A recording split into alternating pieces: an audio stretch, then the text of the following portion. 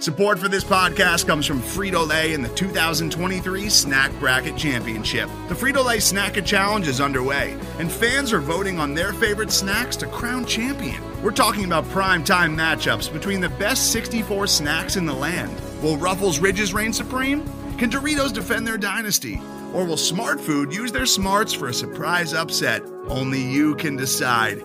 Get in on all the action for a chance to win up to $1,000 or a year's worth of snacks. Let your snacks be heard. Just go to fritolaysnacket.sbnation.com to vote and enter for a chance to win. No purchase necessary. Sweepstakes ends April 3rd, 2023. Void where prohibited. Year's worth of snacks awarded in the form of 52 coupons, each good for one bag of chips. See official rules at fritolaysnacket.sbnation.com. What's good? This is the Pigpen Podcast here on the Hogs Haven podcast feed. We got a quick little OTA show for you today. Reuben Foster goes down with an injury on the first day of OTAs. Dwayne Haskins is a absolute monster standing next to Case Keenum. We're going to talk about the possible quarterback competition between those two guys and Colt McCoy, and we'll discuss what the Redskins should do with Josh Norman come June 1st and how that could impact the hole that Reuben Foster's injury has left on the team. If this is your first time listening, follow me on Twitter at Denton_day. Let's roll the music and get on into it.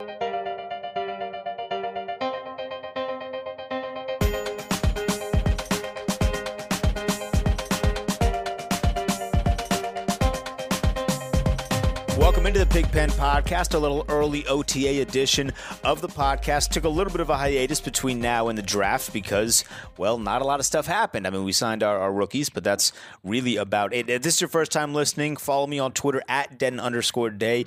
Follow us on Hogs Haven at Hogs Haven. Subscribe to the podcast feed on Apple and on Spotify and wherever you get your podcasts. And then, of course, become a member on the actual site, hogshaven.com. So we're going to keep it a little short today because not really a whole lot going on, but definitely some big news. As I mentioned, Reuben Foster is likely done for the entire season with that ACL injury. So we got to talk about who's going to replace him, the possibility of moving on from Josh Norman, and we will get to some thoughts on Dwayne Haskins and what he has done so far. But I guess because the Reuben Foster stuff is kind of the big news, that is where we will start. On the third play from scrimmage during OTAs, he goes down, hurt with a knee injury.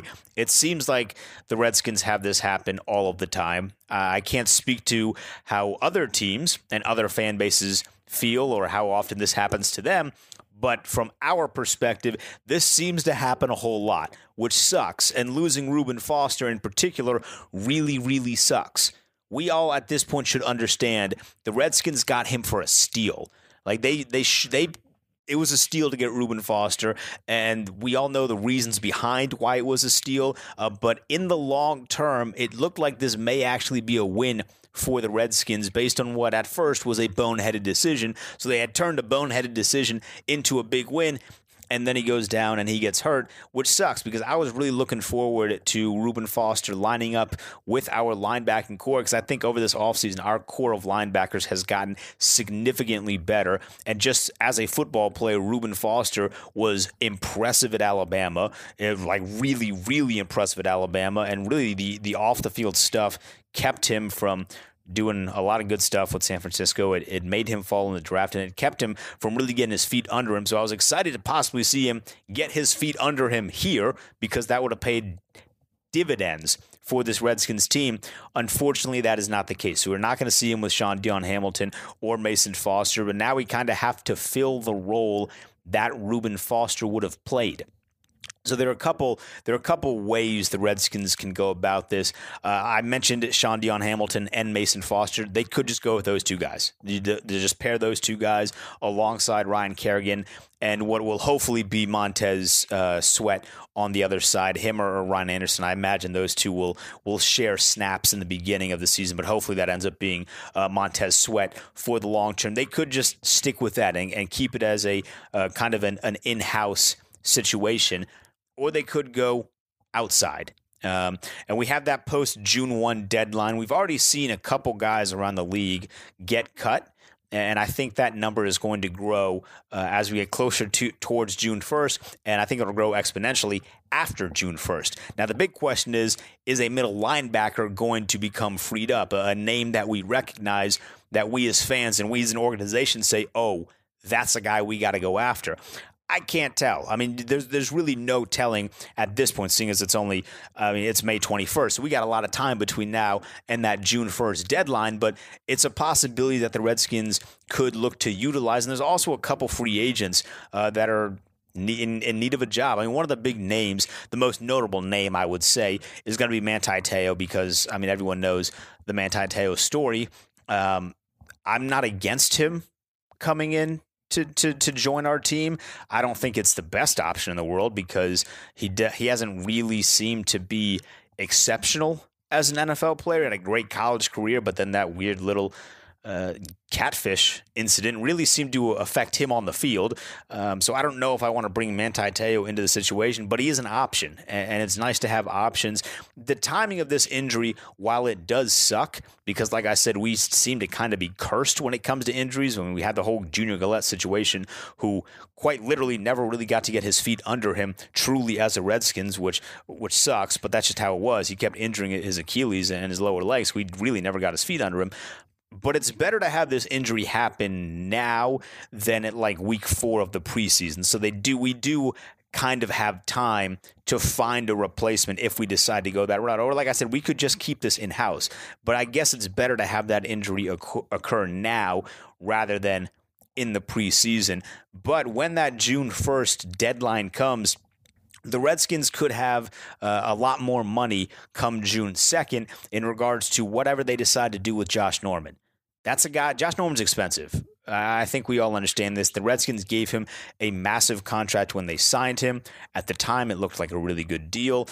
We thought that the market was going to grow for cornerbacks. So eventually we thought that, a lot more people would be getting paid Josh Norman type numbers. And he just came off a hell of a season and hell of a run in Carolina when we gave him that big contract. And then the market just didn't really pop off for Josh Norman like we thought it would. He's still the highest paid corner in terms of total money in the contract. And if we cut him now, we would save about $8 million. If we cut him after June 1st, we would save $11.5 million, which then could be utilized to fill that void with the Reuben Foster injury or just address other situations. Because odds are, it's one of the worst things about football, but also kind of one of the things that we've just come to realize about the game is there very much is a next man up mentality, and there's probably going to be more injuries on this Redskins roster. You hate to say it, you hate to see it, but that's probably how it's going to go. That's just the nature of the game. So if we free up that $11.5 million of cap space, all of a sudden, we can use that to fill other holes on the team. And Norman's production hasn't exactly been stellar since he joined the team. It's not been good at all, quite frankly. You can look at the PFF, the Pro Football Focus grades, and however much stock you want to put into that is fine. I guess that differs depending on who you are. But he hasn't been exceptional. He's been good, but not great. So I think it might be time to kind of, distance ourselves a little bit from Josh Norman. He's not at OTAs, which isn't abnormal. There's a lot of guys that also are not at OTAs, but him in particular is one that stands out because his future at this point is really up in the air. So I don't know how much longer he's going to be a Redskin. He's expensive if we decide to keep him. I think we still owe him close to $25 million. I think it's $24 million over the next 2 years. So that's a guy that we probably could do with letting go. And you hate to see it. He does a lot of great things for the community, but this is football here, and we need to win. This team does have a little bit of potential defensively to be really, really good. I've talked about that for like weeks now, how I think this team can be really, really good on defense, and Norman is a benefit. Having him is certainly a benefit because there's always that kind of thought in the back of your mind, well, maybe he can just return to that form that he was for a year in Carolina, but if we can get something else better, cheaper or more for cheaper with the money, I would say we got to go ahead and do that. We got to focus on the long term here. And I think after Norman's contract runs out, I don't foresee him coming back, even if he is still with the team at that point. So you might as well get him out of the way now, save that money, and utilize it to fill the void somewhere else on the team, whether it be offense or defense. Also in the OTAs, as I mentioned, we're just kind of zooming through things here a little bit. It's going to be a quick one and get you on with that your day. But also through OTAs, we've got our real first glimpse of Dwayne Haskins, who standing next to Case Keenum looks like a giant. I didn't quite realize how small Case Keenum was. He does, although Case Keenum did always kind of look a little funky with some of the shoulder pads in Minnesota and wherever else he played, because I I've come to the realization whenever I look up Case Keenum and just his stats, just to kind of see what he's about, I always forget that he played with like 4 other teams before he went to Minnesota. But every time I watch him with Minnesota and Denver, he did look kind of funky with the shoulder pads. It looked like they were a little too big for his body. And now seeing him stand next to Dwayne Haskins, it makes a little bit more sense because Dwayne Haskins is a huge individual and Case Keenum is very much not a huge individual. The competition between these two, however, is very real. So the Redskins have 3 options they can go at quarterback to start the regular season. Case Keenum, Dwayne Haskins, and Colt McCoy.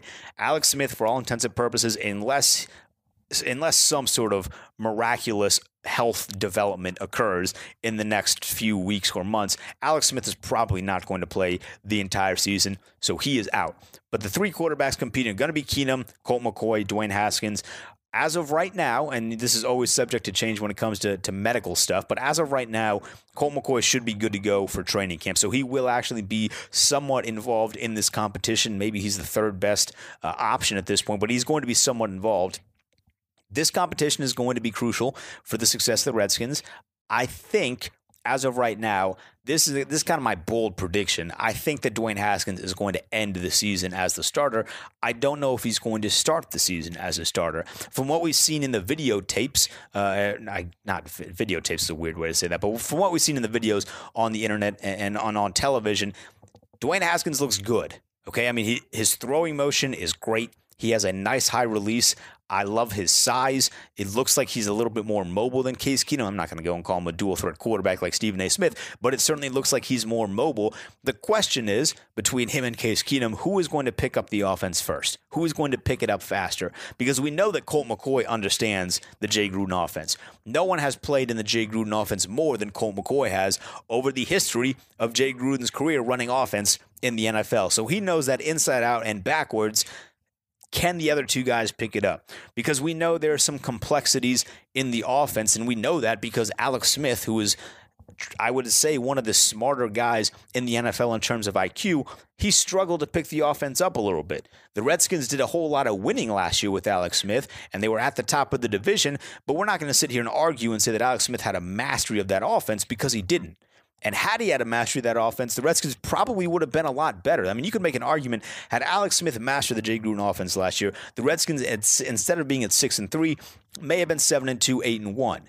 That's not what happened. Yeah, we weren't going to be the Saints last year. That's just how it was. That's not what happened, though, because he never fully grasped the offense. So can Dwayne Haskins and Case Keenum kind of expedite that process and pick it up quickly? That's going to be huge. I like the talent that we have with the draft around him. I think we're setting these guys up for success, but you got to know the offense to play.